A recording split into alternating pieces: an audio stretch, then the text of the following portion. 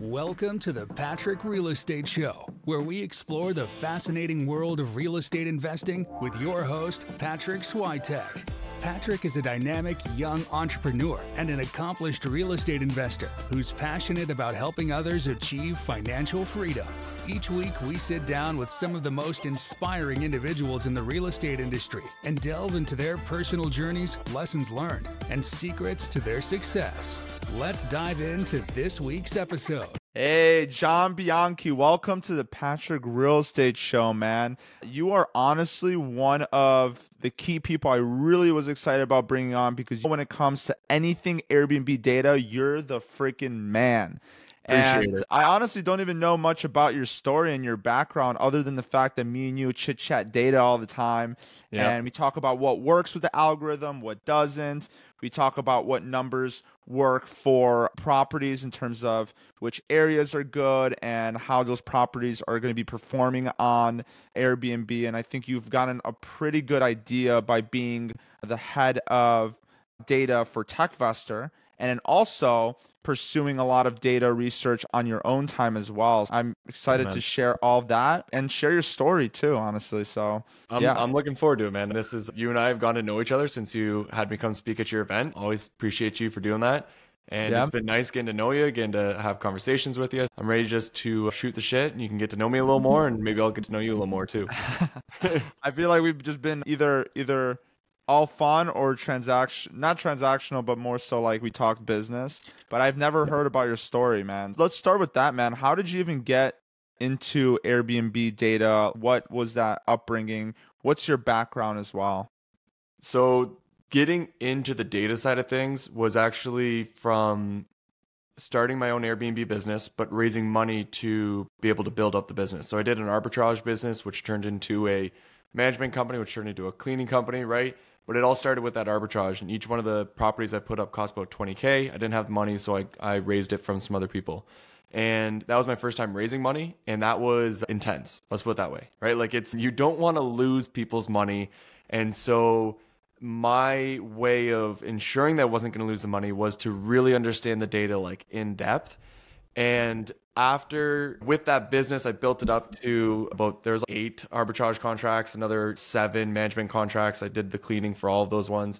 Nothing crazy huge by any means, but COVID came by, wiped that business out. And then once that business was gone, I sold off the contracts, right? So I sold off the business, got rid of it. But once that business was gone, the one thing that I realized that I did the best out of everything compared to operations, hospitality, onboarding, like all that stuff, the thing that I did the best was without a doubt the understanding the data. And so then I was obsessed with it to the point where I would talk to all these people that were still in the Airbnb game about data and help them understand like what I was doing. And I was doing this just for fun, honestly. Like on my spare time, I would teach people like what I was doing when it came to data and just having conversations. And then eventually people started to refer the people to me. And I was like, should I turn this into a business? You know what I mean? Like, should I do more with this? And it very organically grew into the point of like where I'm at now. And I'm really glad it did because I love this. Like I feel lucky that I get to be the head of data for TechVestor and I get to do this with everybody else because I just get to live and breathe Airbnb data. So that's like the super quick story of how I got to where I'm at when it comes to data. But it all just started with this obsession of ensuring I wasn't going to lose anybody's money. Yeah, I think that's a proper thing. And the cool thing about you is you didn't go into analysis paralysis. You made data-informed decisions, but you still executed. And I think that's a huge thing that a lot of people have a hard time balancing, honestly, in this space. And I'm gonna jump in on that real quick because the reality is that the reason people have paralysis analysis is because they don't have a process to get to the answer. So all they're doing is they're just looking at the data, but they don't know what steps to take to get to the point of being like, that's the property I should buy. So I think that's the issue that people are having is they just don't have the process to be able to get to the answer. And so that was one thing that I worked through at the very beginning. I still had some issues, and it wasn't until I did it over and over and over again that it became clear that I was doing the same process over and over. And then I was like, oh, I could probably teach people this or show people how I'm doing this. Yeah. 100%. No, I get it. And so you don't believe that you're contributing to the data analysis community with all the overbearing amounts of data you share. I'm the solution. I may not look like it at first. You may be, holy crap, this is way too much data. But if you follow the process, it actually leads to the answers that people want. So I actually see myself as the solution for the analysis paralysis issue that people have. I love that.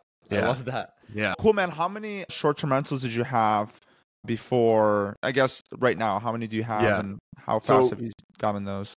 Yeah. Once I had sold the business that I had out of Chicago, which was about 15 Airbnbs, I focused 100% on the data. But then I started working with TechFester, which took up the vast majority of my time. And I did it purposely to hone into my skills of data analysis. So I personally don't have any Airbnbs at this moment. That will without a doubt change over the next year, 2 years, 3 years. I'll have quite a few. But at this moment, what I was just doing was honing in on my skills and getting better and better at being able to buy properties rather than renting them. And so while working with TechFester, within a 18-month period, I helped them buy over between 100 and 110 homes. And with a distribution of over $60 million. So them deploy 60 million. So I don't personally have the money, but I helped within the TechVestor team to be able to buy those properties. And it's me and one other guy on the acquisitions team who, find all the properties. And then we have other people who kind of review them before we officially make the decision. But it's our job to present them with the good options. And just so everyone understands, like we have data out on 72 of those properties. 72 of them we have about 100 that are live, but we have data that's been released on 72. And we're 72 for 72. So every single one of those properties is a positive cash flowing, making money property. So it's always weird to say I don't have any properties myself. And people are like, really? Like, why are you telling people this? And I'm like, but then I go, but I've helped with 110 to 120 and we're batting 1,000 right now. Yeah. Do you ever find yourself do you, first of all, are you a conservative underwriter or are you a more kind of lenient? I'm like an annoying conservative underwriter. It's like so the guy that I work with closest to, he's Taylor Jones. He's Mr. Jones on like most social media, and he's the head of acquisitions, right? He's a visionary kind of dreamer. I don't want to say dreamer because dreamer's like bad, but he can visually see what this could be. And I can too, but I always play devil's advocate to everything that he suggests. So I'm like, he's looking at this property, it's got this and this. I'm like, yeah, but, and I like list off 10 other things I'm like, that we need to consider. So I'm always trying to poke holes into everything.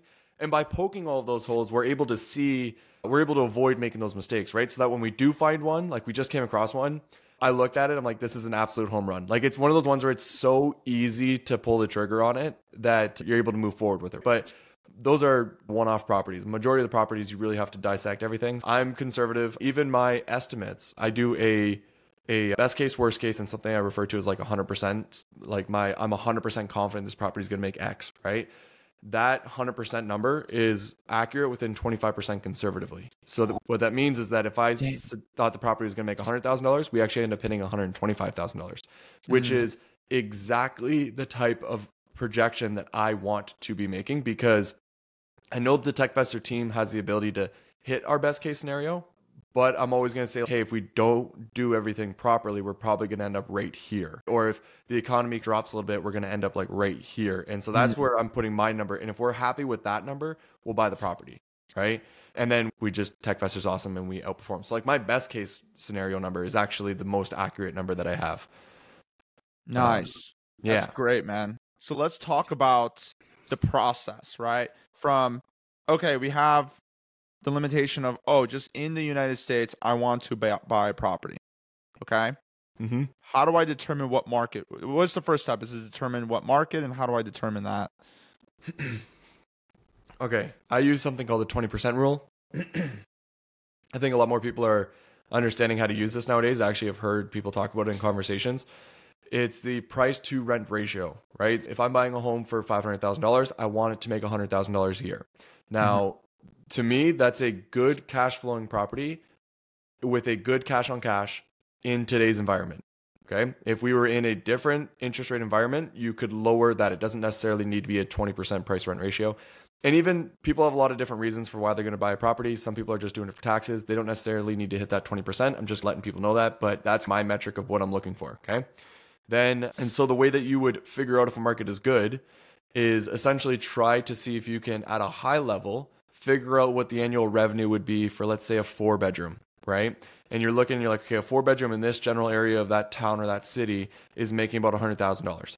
Right? You can see what that property looks like as well. And then what you do is you go on to Zillow and you try and see if there's a 4-bedroom within that area that looks like the Airbnbs that you were just looking at, that's for sale for $500,000 or less, right? Or within that little range. Maybe it's 550 to 450 in that little range there. And if you can see that at a high level, so this isn't like deep dive in the market, then you know that market likely has potential to actually be a good positive cash flowing market.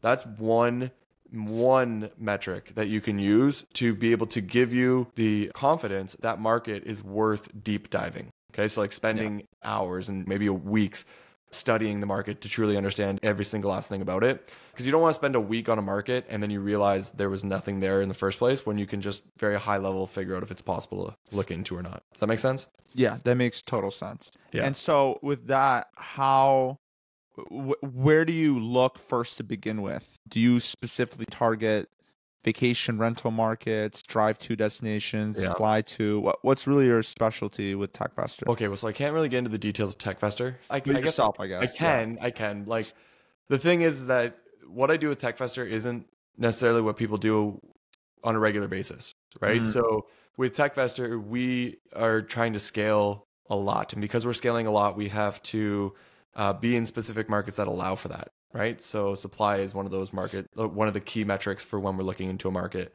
The way that I advise other people, because I've had this conversation with 400 plus people, is to find a market that you care about to start off, right? So like, where do you care about going? Do you like mountains or do you like the beaches? Don't study beach markets if you love the mountains, because I've looked into all of the different possible markets, and a mountain market can also make the exact same as a beach market. And most markets that are profitable around the same amount. There's not like one Goldilocks market out there that's absolutely dominating it. And so pick a market that you genuinely, and then from there, start to identify those areas, right? So let's say you're like, okay, I want to go to the mountains, but I don't want to go to the beach. You just eliminated so many potential markets that you would have had actually looked into. And so what you're doing is you're creating a short list of potential markets to look into. Now it's okay, I'm only going to look at the mountain markets. And then what you can do is you could start to think of what are the most well-known mountain markets you could look into. And you add those to your list of places that you would then look into the 20% rule to see if it meets that 20% rule. Meeting the 20% rule. And then if it does, you add it to your list of places that you could potentially deep dive, right? And then what you would do is you could look up articles, best vacation mountain markets. And then what you're doing is you're obviously going to get all of your main ones on that list, but you're looking for the one-off ones, the one-off lists. You know what I mean? The markets that don't show up all the time, that aren't in the mainstream markets, that might have cheaper real estate, that would be a place that still has a lot of rental demand, that would meet the 20% rule nicely. Those are the spots that I would look for, more of the off the beaten path ones, because they're not overpriced. So you pick a market type that you like, you look into all the main ones, you search on Google for like other potential spots, and then you use that 20% rule to see if that market makes sense. And one little thing that I missed that I want to make sure people understand is don't look into the 20% rule before regulations. So always start with regulations, then look into the 20% rule. That'll save you. Okay, so let's talk about regulations then, because you can look at the 20% rule and you find out that the regulations don't allow for it. So talk about how do you research regulations? I'm not, for me, I just Google it, but I'm not sure how you do it. So I'm not, people always seem to, just because I understand data, people think I understand regulations for some reason. I don't know, but I like legalese it's my kryptonite. I don't understand it all that well, right? Yeah. Like I literally just signed papers to buy a house with my girlfriend, and she handled like most of it and she handled like most of it working with a lawyer and everything, because it just doesn't compute in my brain. So anyways, I tell people I don't give advice when it comes to that. All I do is just Google it as well. And I do my best to read it and understand it. And I always ask for somebody else's opinion that actually understands it a lot better. So like anybody who I can reach out to, be like, do you understand this a little bit better? Can you explain it to me? And that is how I get it done. Yeah, no, I get it. And honestly, one way that's super easy instead of just Googling like city name, STR laws or whatever, is to just find other people that are operating within those areas. So I like to look at property managers. So I'll hit Yeah. up my friend that's in LA and ask her like, hey, how do people rent out in LA? What are they doing? What are they not? Right. And just having those relationships, I think is huge. And I think that's why getting plugged in Yeah. is big too. Yeah. I Yeah. agree with that. It makes it so much like Mm. there's pros and cons to it because maybe they missed like some little thing or whatever it may be, but it's a good place to start and then continue from there. Yeah.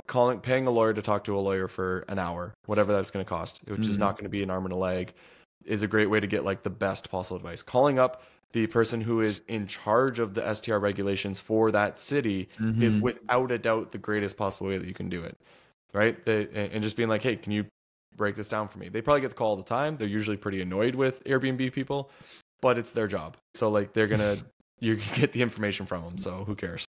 I love that. Yeah, Yeah. so cool. So let's say we have a good market. We chose it, and now we want to be able to decipher if this market actually can, what properties would perform in that market, right? So how do you determine that a property specifically will perform in this market? And I believe this is also your specialty. This is where Yeah. you really focus a lot of your time on. So let's talk about that, and then we can even talk deeper in amenities and ROIs and all that fun Right. stuff. So loaded question, right? Yeah, I know. And I want to give a good answer without rambling on for the next 20 minutes about how to do it. So make it simple. What you're doing is say you figured out that the 4 bedrooms within a certain area have a good potential to cash flow, right? Mm-hmm. Then what I recommend is that you study all of those. So before going to look at properties that are for sale or for rent, study all of the properties that are Airbnb listings and try to understand why the ones that are making more than the other ones, what are they doing? What do they have that the other ones don't have? Start there, right? In other words, like literally don't look at a property for sale or rent until you understand what is driving the revenue and what makes a good property in that area. And then from there, you'll have a buy box. So you'll know, oh, I need to have a square pool or I need to have 2 living rooms. You'll notice these little things, right? And then from there, you can start looking at the properties that are for sale or for rent that meet those requirements. That's like just that little piece of advice I just explained right there could save you 80% of the time that you're looking to dive into properties, guaranteed, or increase your expected chance of getting the best possible property like through the roof. And Wow. without getting Yeah. into every last little detail, like I said, I'm trying to not ramble on for 20 minutes here. John, do you ever, because I find this with a lot of my students and people in my community for STR Nation, they will talk to me about this property that they just bought and they think, oh my God, this is such a beautiful property and I love it so much. And they buy it in Joshua Tree, which is, my market, and Yeah. I know what works there. And it's like in a neighborhood. And I tell them, I'm like, God, like you should be buying in remote area. That's what makes money. And they don't listen. It's a personal preference of theirs. They Yep. want to be in the neighborhood. They don't want to be in the boonies on a dirt road. Yeah. And I tell them, I'm like, it's not going to make as much money. And then they come back to me telling me, hey, like it's not making as much money. Yeah. And Dude, so what do you think about personal preferences when it comes to your investing strategy? take the emotions out of it, man. That's like that should be rule number 1, right? There's a part of it where you just got to take those emotions out and just do what works. Not like don't fall in love with the property, right? Fall in love with the data for that property. Because what you just explained right there is actually the reason I have a business. So I am trying to ensure that nobody buys an unprofitable property again. And what you just explained happens all the time. And even right now, I can feel it in my gut. Like it's soul crushing to me because It hurts. it sucks, right? Yeah, it sucks because that person they're emotionally attached to that property. They're happy about it. They really want it. They think they have done all the right things to like move forward with that property. But you and I sitting here knowing that market really well going, you're about to lose a lot of money. And you don't even like, we're trying to help you. Like we're literally trying to make you not lose money. And sometimes it's hard for people to see that, right?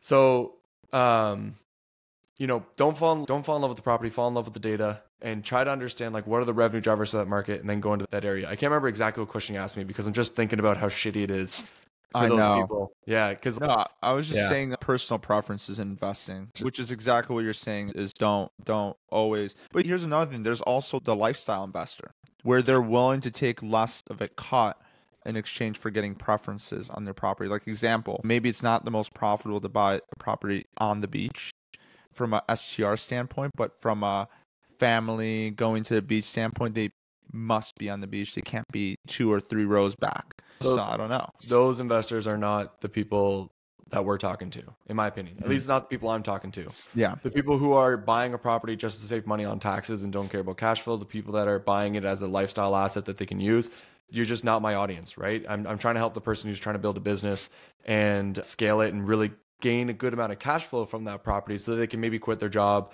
or scale up a good business or whatever it is that they want to do with that extra cash. Yeah. 100%. But yeah, that's my main focus is always the cash flow, and then all the other aspects to it. Should we burr this property? Can we refinance this property? What can we do with this property? Is it a good real estate purchase if we were to not consider all that? Those are some of the things that I'm still working to ensure that I understand as well as I understand the data so that I can help educate people further on that. But what I mainly understand right now is just strong cash flowing properties that are good buys, right? Yeah. How we talk about this a lot also in general, how there's certain markets where you'll have, and I'm curious what metrics you look at, because I always look at the common metrics, right? We look at ADRs, we look at occupancy, RevPAR, ADR being average daily rate that you get, occupancy being like how occupied it is throughout the whole month or the year. And then RevPAR is a very technical term for like in the hotel industry that we adapted that basically means revenue per additional or something like that. What is the acronym? I forgot what it was. Revenue per available room. Yes. Room. Good. Yeah, that's what it is. And then so that basically is just like multiplying average daily rate times the occupancy pretty much. Yeah. And then obviously you have your gross revenue. So so that's great, but I know there's certain markets where I've analyzed deals, like in the Gulf Shores market. I've analyzed a deal where I thought this was going to be an amazing buy, but then I found out that the insurance killed the deal. Yeah. And I was like, oh, wow, it makes sense from the rule, like the 20% rule you were talking about, John, but then the insurance is like $12,000 a year. So how do you gather that data to be able to make a more accurate analysis? Yes, that's actually the next step in the process, right? Everything that I talk about is usually let's try and figure out how much revenue this property is going to make, which I consider to be the most important number in the process. So if you can accurately predict the annual revenue, everything else is easy to figure out. All right. So let's say you figure out that the property is going to make 100,000. You're not just going to go buy the property, right? You're going to underwrite the property. So then you're going to say, okay, what are all my expenses? What is my mortgage? Blah, blah, blah. And then when you do all of that, you're going to have your revenue, so your gross revenue, and then you're going to have all of your expenses, and then how much money is left over. And that's how you're deciding if you want to move forward with that property or not. It's like, how much money is left over? Now, obviously, there's also the renovation budgets and how much money do I have to put into this property to get it up and running? And if some properties are just like, they need a crazy amount of money just to get them to be operational. And those ones would be like, okay, I'm not going to move forward with that property. But in most scenarios, in a scenario where the home doesn't need everything to be fixed and it's a decent amount of money that you have to put up, you're essentially trying to figure out how much money is left over. And then that helps you understand what your cash on cash is and what your cash flow is going to be, right? What you just explained is you're like, hey, I found a property that met the 20% rule. And then I went and tried to understand the expenses and underwrite that property. And I realized that the insurance killed the deal. Now, here's the thing. What you have essentially done there is you have gone deeper into that market to understand it better, to be able to figure out, one, what the revenue drivers are, but also what is like the best thing to buy in that market. So, or what your price to rent ratio needs to be. So we have some markets where we actually need to be a 25 price to rent ratio. And we have other markets where we only need to be an 18% price to rent ratio. Can you explain that metric? It's the price to rent ratio. Yeah. Yeah. So we usually look for the 20% price to rent ratio, which I refer to as the 20% rule, right? So if the gross revenue and what we were talking about earlier. Got it. Exactly. Yeah. I changed it up. That's a long-term rental term too. So that's why I was curious if you were going to long-term rent, but you mean short-term rent. Okay, cool. Short-term rent. Yeah. Just to explain it again, for anyone else who was maybe a little confused there, if the property makes $100,000 a year, I should buy it for $500,000 because the gross rent is 20% of the purchase price. right? Got it. But what you figured out about Gulf Shores was that there was one expense that was not normal across the America, which was the insurance was much higher. And because of that, a 20% price rent ratio wasn't going to cash flow in the way that you wanted it to. And so what you would actually need to find is something that would be closer to a 23 to a 25% price rent ratio, which just means that it doesn't kill the market. It just means that you have to then try and find something that It has higher. it's not $100,000 to 500,000. It's maybe $125,000 to 500,000. Makes sense. Right? Yeah.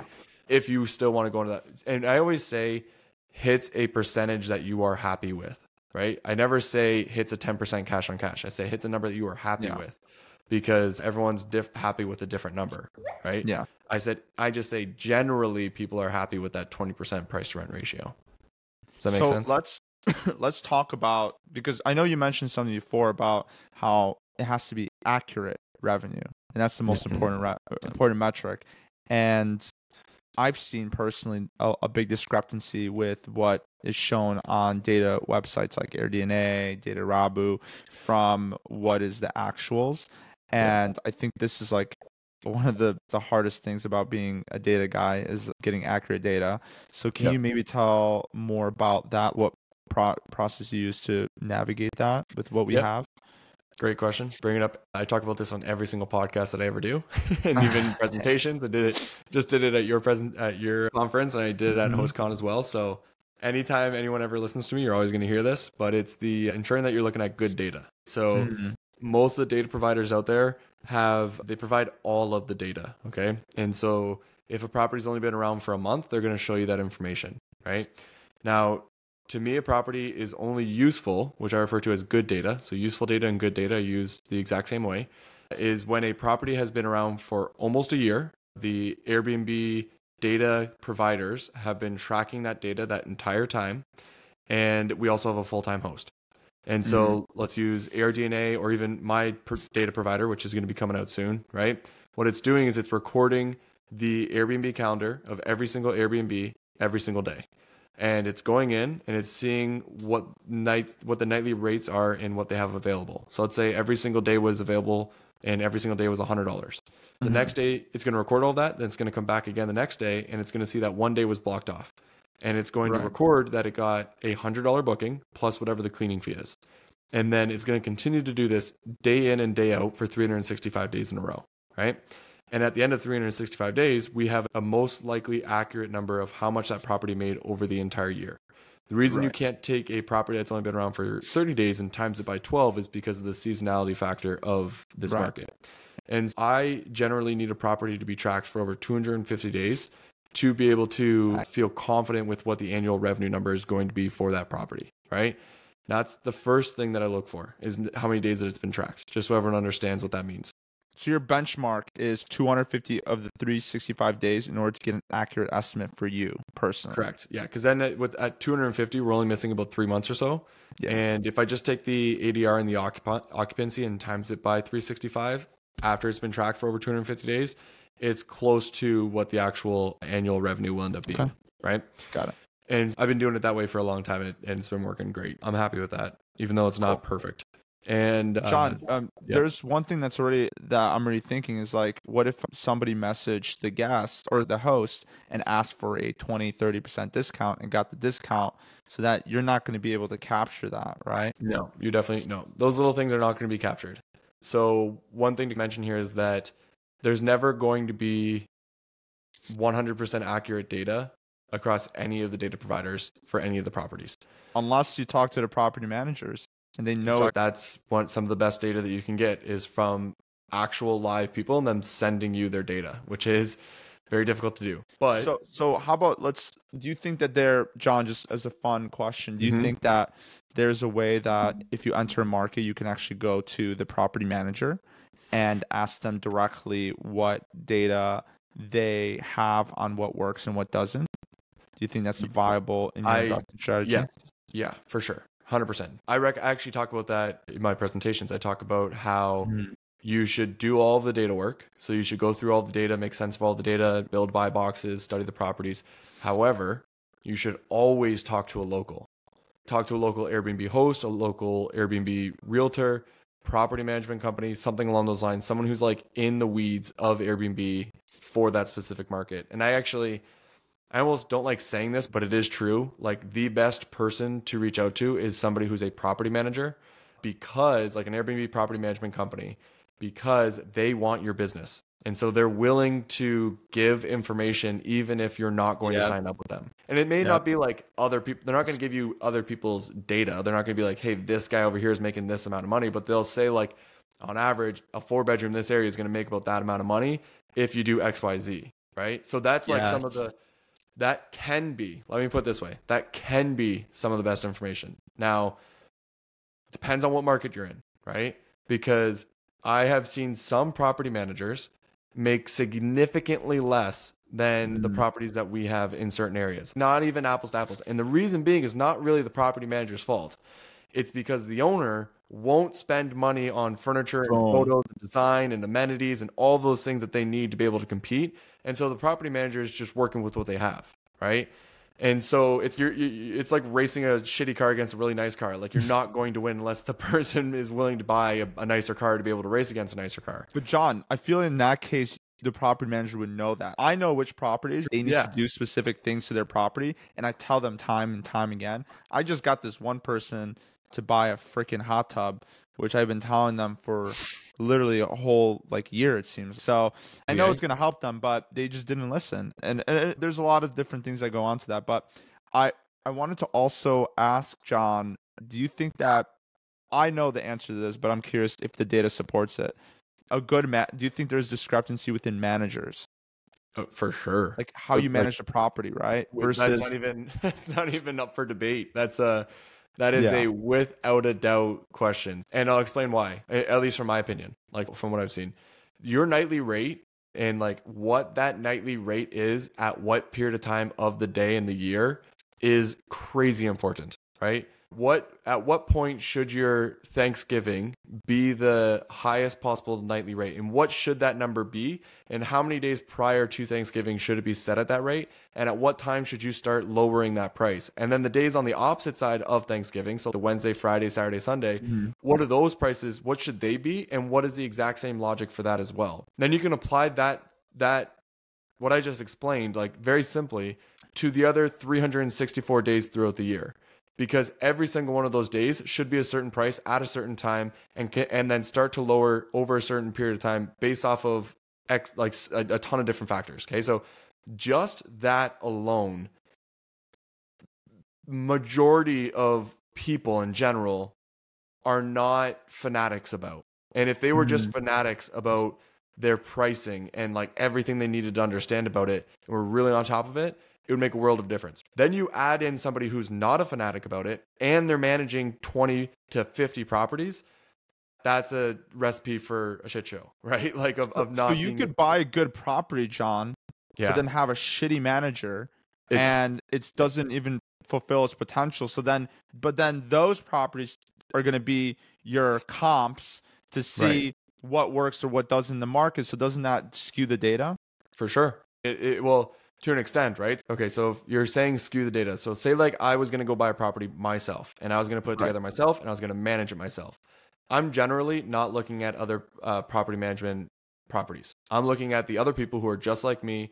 I'm looking for the fanatics, right? Like the people who are obsessed with their property. That are like, if they're a fanatic. That's my question. How many listings do they? You know by how good the listing looks, by how well it's designed, how well the photos are taken, how many reviews. How good the reviews are. Do they have one or do they have 20? Because as soon as it's so easy to be really good at one. It's extremely difficult to be really good at 20. And generally, I find like some of the best data to be those people that have between 1 and 5, where the listings are just beautiful. And you got these amazing reviews. And then at the same time, the other reason I know why their fanatics are really good is because their property is making more than the properties that are very similar to theirs, right? So once I see two properties that are super comparable, but one's making $10,000 more or $20,000 more, and there's really hard to be able to tell a difference, it's usually because they understand the pricing or the optimization or something along those lines with their property better than the other person near them. Does that make sense? Yeah, 100%. So you look for those fanatics to be able to decipher your comps when you're running comps in a specific market. Yeah, honest. And I actually highlight them bright green, meaning like they're really good. And then you have everybody else. And like TechVestor is a group, we're all fanatics. Like every single person at TechVestor is an absolute psycho in their little area. Like we're all autistic to what we do. I'm not sure if that's a good thing to say, but I mean, I just meant it in the sense of we're hyper focused and we're really, locked into that thing. And because of that, we look for other people who are like that. And those people are the best possible data for us, like the greatest data, because we're like, if they can do it like that, then we can do it better. And what's cool is you get these people, let's say you have one that's making 100,000, fanatic. You have another person who's making 70,000, also a fanatic. Now, the best part here is you try to understand why one's making $30,000 more, right? Because then it becomes down to the home, it comes down to the amenities. Because you can have a perfect listing that makes 70,000, you can have another perfect listing that makes 100,000, and there's little things that you would have done that you could tweak to allow you to get to 100,000. Right. So maybe they added a little bit more amenities, or they have a slightly larger home, or a little bit more of a luxurious looking home. And those are the factors that are allowing them to make 30K more. Does that make sense? Yeah, that makes absolute sense. And so with that, so when somebody comes and presents you a currently operating Airbnb that's not doing well in this market, because I know a lot of short-term rentals are getting squeezed out where they're just can't make sense anymore to be a short-term rental. And so people are selling them or doing whatever they can. Yeah. Do you use their previous data of what they were netting and what they were grossing to be able to underwrite the property, or do you look at other factors as well? That would be, so I actually don't do that very often. So I can't really say, this is how I do it. Usually, so if I'm understanding correctly, you're saying somebody sends me their property and they're like, hey, I'm underperforming. What can I do to increase my revenue? No, John, they come up to you and they say, I don't want this property anymore. It costs $500,000. Gotcha. And I'm making 50K gross. Yeah. And I know what you're getting at. And then it's not a 10%. It's a 10% price to rent ratio. Yeah. But then you know that they have the potential of making it a 20% price to rent ratio. Yeah, I know what you're saying. I would ignore that. Almost, it depends on what the listing looked like, right? If it's a beautiful listing, if it's done extraordinarily well, if I look at it and go, I don't think there's anything that we can do to this to really make it better. Like maybe we can add a mural, right? But if it's really good, then I'm going to look at it. If it's average, then I'm not going to look at it. And even if it like technically is really good, there is a part of me that goes, we're going to optimize it and price it like better than what they're going to do. So we are going to make a little bit more than them. We can add a little bit to it, but again, then maybe we're going from like 100 to 110. So it's the ones where it's not that good of a listing to begin with that I'm going to look at and be like, I don't really care. I don't care about that number. The actuals is not useful. If I do it my way, what is it actually going to do? That is a question. Avery Carl, we talk all the time, and that's something that pops up all the time. I'm sure. In the Smoky Mountains. Yeah. I'm sure. Every market, so everyone's always, but what are the actuals? What are they actually doing? That's what they did based on the way that it looks and the amenities that they have and the way they priced it and the way they managed it, right? So if you can understand what they were doing wrong, you can improve those things and it'll make you more money. It's just how it works, right? You're adding more value. If you add more value, you make more money. That's what business is. 100%. So let's talk about amenities. Okay. And what amenities work for what market, and what I think the number one question I get as a property manager is I have 30 listings at the time of this recording and probably another 5-10 coming in. So I get this question a lot, which is, okay, great. My listing's doing well. I want to make it do better. I give them suggestions. And then they tell me, oh, this amenity, if I spend X amount of money, how much money am I going to get back? And when am I going to get that money back? Yeah, that's frustrating. That's a tough one because it's never going to be in like a clear apples to apples return. I know some people are trying to do it right now, and it's honestly super frustrating to see because it's bullshit in my opinion.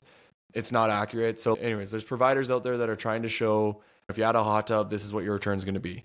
There's so many other factors that play into that to even put out that number is ridiculous. Anyways, that's another battle I'll have to fight off for the next 2-3 years. But you're going to get that a lot.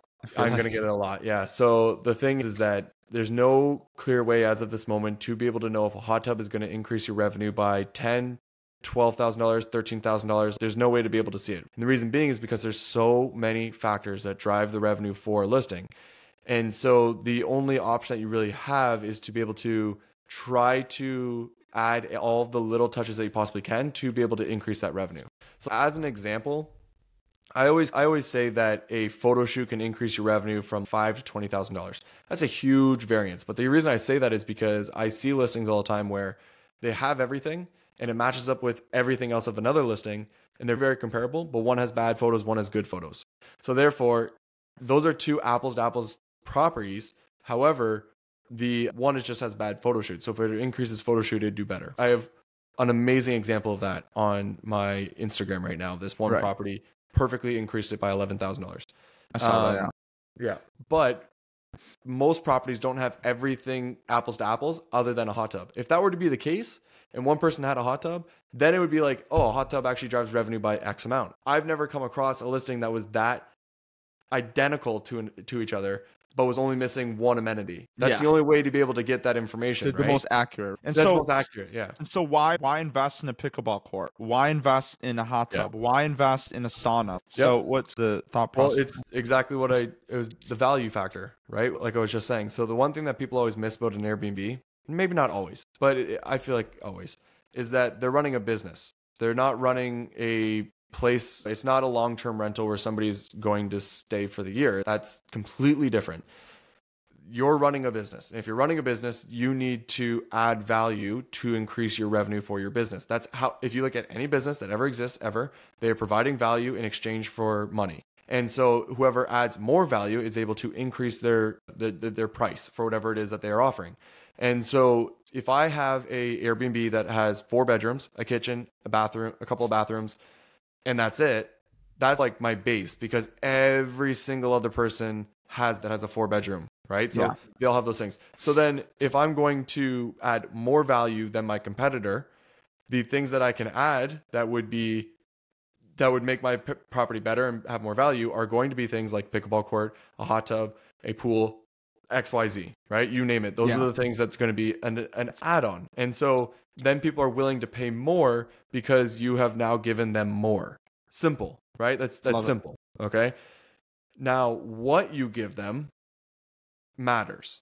So we tend to not give people hot tubs in Florida. It's already really hot, but we give people hot tubs in Arizona, because even though Arizona could be stupid hot for 2-3 months, it's actually cool for the rest of the time. So it's a really nice atmosphere for about, let's say, 8 months out of the year to be able to sit in a hot tub, right? So that makes a lot of sense there. Now, a pickleball court, if I design a place to be a bachelorette themed home, so it's literally all pink. Actually, maybe Rob's doing this right now. But Bridget. Yeah, with Bridget. So I'm going to contradict what Rob's doing. But if I were to create a place that was all pink, right, and it was specifically for women, should I give them a pickleball court as well? Some people would say that yes, they want to play it as well.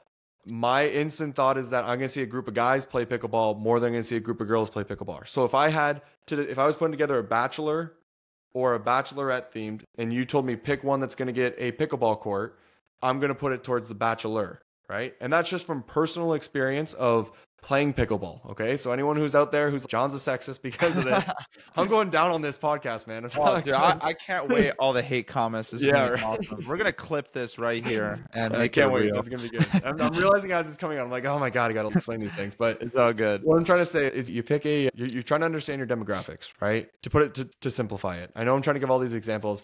Who's your demographic?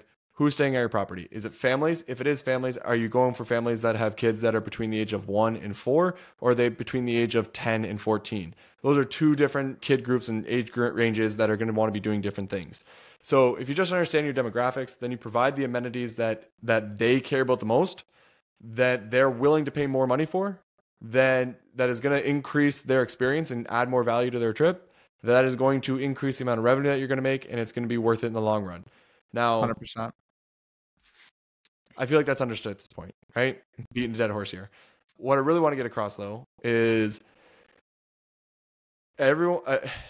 I feel everyone's going to get beat up in Airbnbs when we hit this next economic cycle. Okay, so I used to be in finance, and every single 8 to 10 years, the economy resets. We go too far, and the stock market and everything, everyone starts holding on to all of their money. And when they hold on to all their money, people stop buying things, and that hurts all these businesses, and it's a ripple effect. And then eventually it all kind of comes crashing down on one day. Usually there's a big event that causes that one day to crash everything down. I feel like most Airbnb operators are not ready for that day because it's going to come and it's going to hurt, but you've got to want to try and get past that time frame. So the winners and the losers are going to be people who can get through the next economic down cycle. Okay. The way that I think that you get through that next economic cycle is by having the place that people still want to rent even during those times. Because as we learned during COVID was that people still traveled during COVID. Even when you're supposed to be locked into your house, people are still moving around, right? Same thing with the recession. Exactly. But it's less people, right? Maybe everyone for COVID was heading out into the woods and whatnot, but for the other places like in the cities and everything, the places that still got booked were far and few between. So there was still like a handful of places, right? So my theory is if there's 1,000 listings in a location and then there's only 100 people that travel to that listing or to that market now because of this economic down cycle that we're in, I want to be one of those 100 homes that still gets booked. Yeah. And so in my theory of the way I do everything is how do I set up this property to be in that top 100, to be one of those properties that's still going to continue to get booked even in this any economic downturn. Yeah. Do you think eventually more people will come and up the level of quality? And so let's say you get a pickleball court, and a hot tub and a sauna, but then everyone has hot tubs, pickleballs, and saunas, and now it's like the next thing, and you're outdated already. So you actually answered the question while asking the question, because people are adding pickleball courts to keep up with everyone that's adding with everyone, right? Before nobody had that.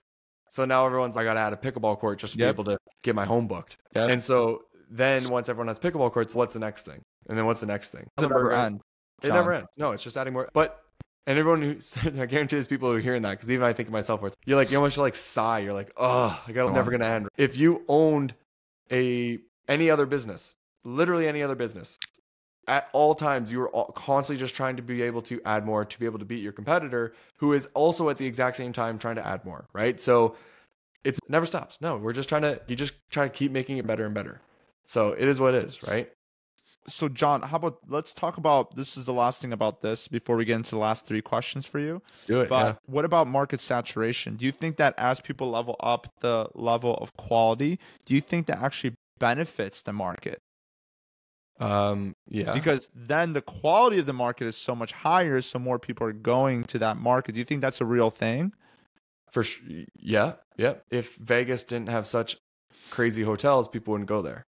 Scottsdale has some absolutely amazing Airbnbs, and I'm sure that drives traffic to Scottsdale. Like I guarantee Scottsdale becomes people go to Scottsdale because there's such amazing Airbnbs that they can go to. There's other things they can do as well, but it's like that is probably a pulling factor or one of, right?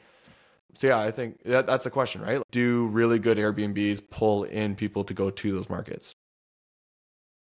I believe so. I think it levels up the market. I know I was talking to Bill Faith, and I had him on this podcast twice already, but he talks about how in the first episode we filmed, he talks about how Gulf Shores became what it is today, and they didn't have, for instance, nobody had golf carts in any of the properties. Now every property wants to do golf carts. So it's things like that. I forgot what the amenity was, but the level of amenities kept going up. And because of that, it became more of a hot spot for people to visit. I thought that was interesting. I could see that. I was just thinking about it. I was trying to think like what market would be the best example of this. And you're literally in it. So it's, I know Joshua Tree is like the number one market for this. Like the Airbnbs have gotten so great there that people go because of the Airbnbs. Now people obviously have gone beforehand, but it's without a doubt. It was known for doing drugs and going to the national park. It was not known for the Airbnbs. And now it's crazy. I'm seeing people coming just for the Airbnbs and the experience outdoors, and it's a lot of pressure. That's what it is. I've seen that, but I also curious for myself because Palm Springs is right next door, and the quality of short-term rentals there are even higher, and the development, obviously the commercial development, all that. And so I'm thinking in my head, I'm seeing so many people that are saying, I would never stay in Joshua Tree because it's like disgusting. And I'm thinking in my head, I'm like, dang, we're just getting started here. I just feel like this is going to get to the high quality of commercialization but the right amount where Right. there's enough people still coming in. Yeah, I Yeah. haven't been to either of those markets, but I've studied both of them pretty in depth. And I would Yeah. say that Palm Springs and Joshua Tree are vastly different. They are. Idlewild. That's like almost saying that Idlewild and Palm Big- Springs are the same. They're just so different. You know what I mean? People are going for different reasons altogether. I could see that. Because Right? there's Like- golf courses and stuff in Palm Springs and those areas. And Yeah, like it's a different demographic, it's a different group, it's a different age range. Like it's all different, right? I agree. Even though they're close to each other, it's different. I guess what I'm trying to say. 100%. Yeah. And they're both desert markets, but one's the high desert, one's the low desert. And there's differences there. Like I agree for Yeah. sure. And- So I want to get into the last 3 questions. Tie Let's this do it. up. Honestly, John, this has already been an awesome podcast. And for anybody that wants John back, let me know, because I think that I would love to dive into some of the amenity stuff that we talk about that we haven't even touched on. Yeah. Like not even amenities, but like a listing stuff. Do reviews matter? Do like that kind of Right. stuff that me and you Yeah. have really gone into depth, where you're like, oh, this is the best amount of photos for a listing and all of that. I Right. think we've just been talking about the market, which has been super useful and super helpful. But I think that would be a really cool segment we can touch on as well. We should have made this a 3-hour podcast. I'm ready to go. 3 hours. People are like, please stop talking. But I'm gonna do 2 normal questions, and then there's gonna be 1 special question just for you, John. All right, let's So do it. first question: what book do you recommend to people? And it can be any kind of book. It doesn't have to be real estate related. My favorite book is Atlas Shrugged, without a Never doubt. heard of it. What is that? Atlas Shrugged by Ayn Rand. It's an older book. Mhm. Don't know when it came out. Yeah. But it's amazing, dude. It's like strongest recommendation that you could ever have. I'm moving, so that's why my bookshelf is empty right now. Otherwise I'd grab it and show you. But it's What is an it about? amazing book. It's about, what is it about? It's about communism and democracy, technically. But it's Damn, this your really track record, this whole freaking first you're being sexist, now you're talking about communism. That's all right. Anyone who follows me would enjoy it. But yeah, it's a story that is told about how the people who run the country, so in other words, like the people who provide the most value to the country, are not valued at all. And then what would happen if we lost all those people? So if you were to think of like Elon Musk, Jeff Bezos, and anyone at their level, it's almost a story told from their perspective. And what would happen if every single one of those people disappeared? And then what would the state of the country look like? And then do people still give them shit for everything that they've done, or do they appreciate them in a sense? Wow. Right? If you actually look up like a lot of these really large business owners, that's their go-to favorite book, which is why I decided to read in the first place. And it's a very long book. It took me a while to read through it, but I've listened to the audiobook I think 4 times now, and it's a 60-hour audiobook. Jesus. Yeah, it's amazing. Can you send me that link? I'm gonna I'll download text it to you afterwards. Yeah. Yeah, cool. Okay, Yeah. awesome. I've never heard of that on this show, so that's awesome. And then second thing is what does the future look like for you, John? What are you working on? Yeah, great question. Working on quite a bit right now. It's November 7th right now. I'm releasing a webinar on November 15th, which is talking about a property evaluation service that I have, which is going to be released to the public officially, where we analyze people's properties, help them understand what the actual annual revenue is going to be before they buy it. So some people like to explain it. So you got to get an inspection, and you've got to get an appraisal, and you got to have John analyze the property to make sure that you're going to be getting that right number. And then we also, in that analysis service, we help you understand what amenities are going to drive revenue. So that's a service that's coming out very shortly. Most likely will already be out by the time anyone listens to this podcast. And then in early January, we're going to be releasing the software, which I've been working on for almost a year now straight, and trying to get it out and trying to get it ready. We've done the beta release. We've worked through a lot of kinks, and we are ready to launch for early January. And it's essentially going to be the ability for people to buy what I call a profit map, which is a report that allows you to be able to easily identify where's the most profitable place to purchase a property within any market, and then how to analyze the data very easily in the way data should be analyzed.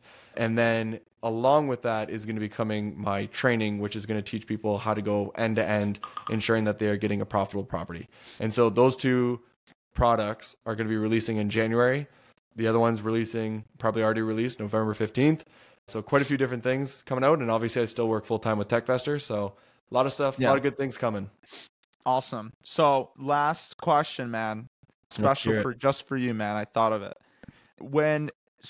Considering I like to have like unlimited resources to see how people would spend those resources, and you have that with TechVestor in a way, but I'm curious if you had, knowing what you know about the future of Airbnb and to be able to prepare best for what's to come through the data that you've seen, what would you be spending money on when buying properties yourself, and where would the properties be?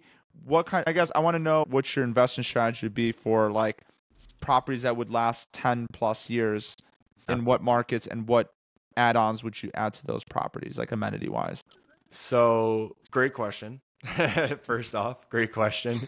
I've been thinking about this quite a bit. Are you familiar with Christy Wolf? Yeah. The Idaho potato, the Crystal Lookout home, all those things. She's got the portfolio that if I had the unlimited cash and money, what I would be building, because essentially they are the destination, and it's not it's people are going for that, not for something else. And I would be trying to build Airbnbs that were the experience, and in locations where the real estate was actually fairly cheap.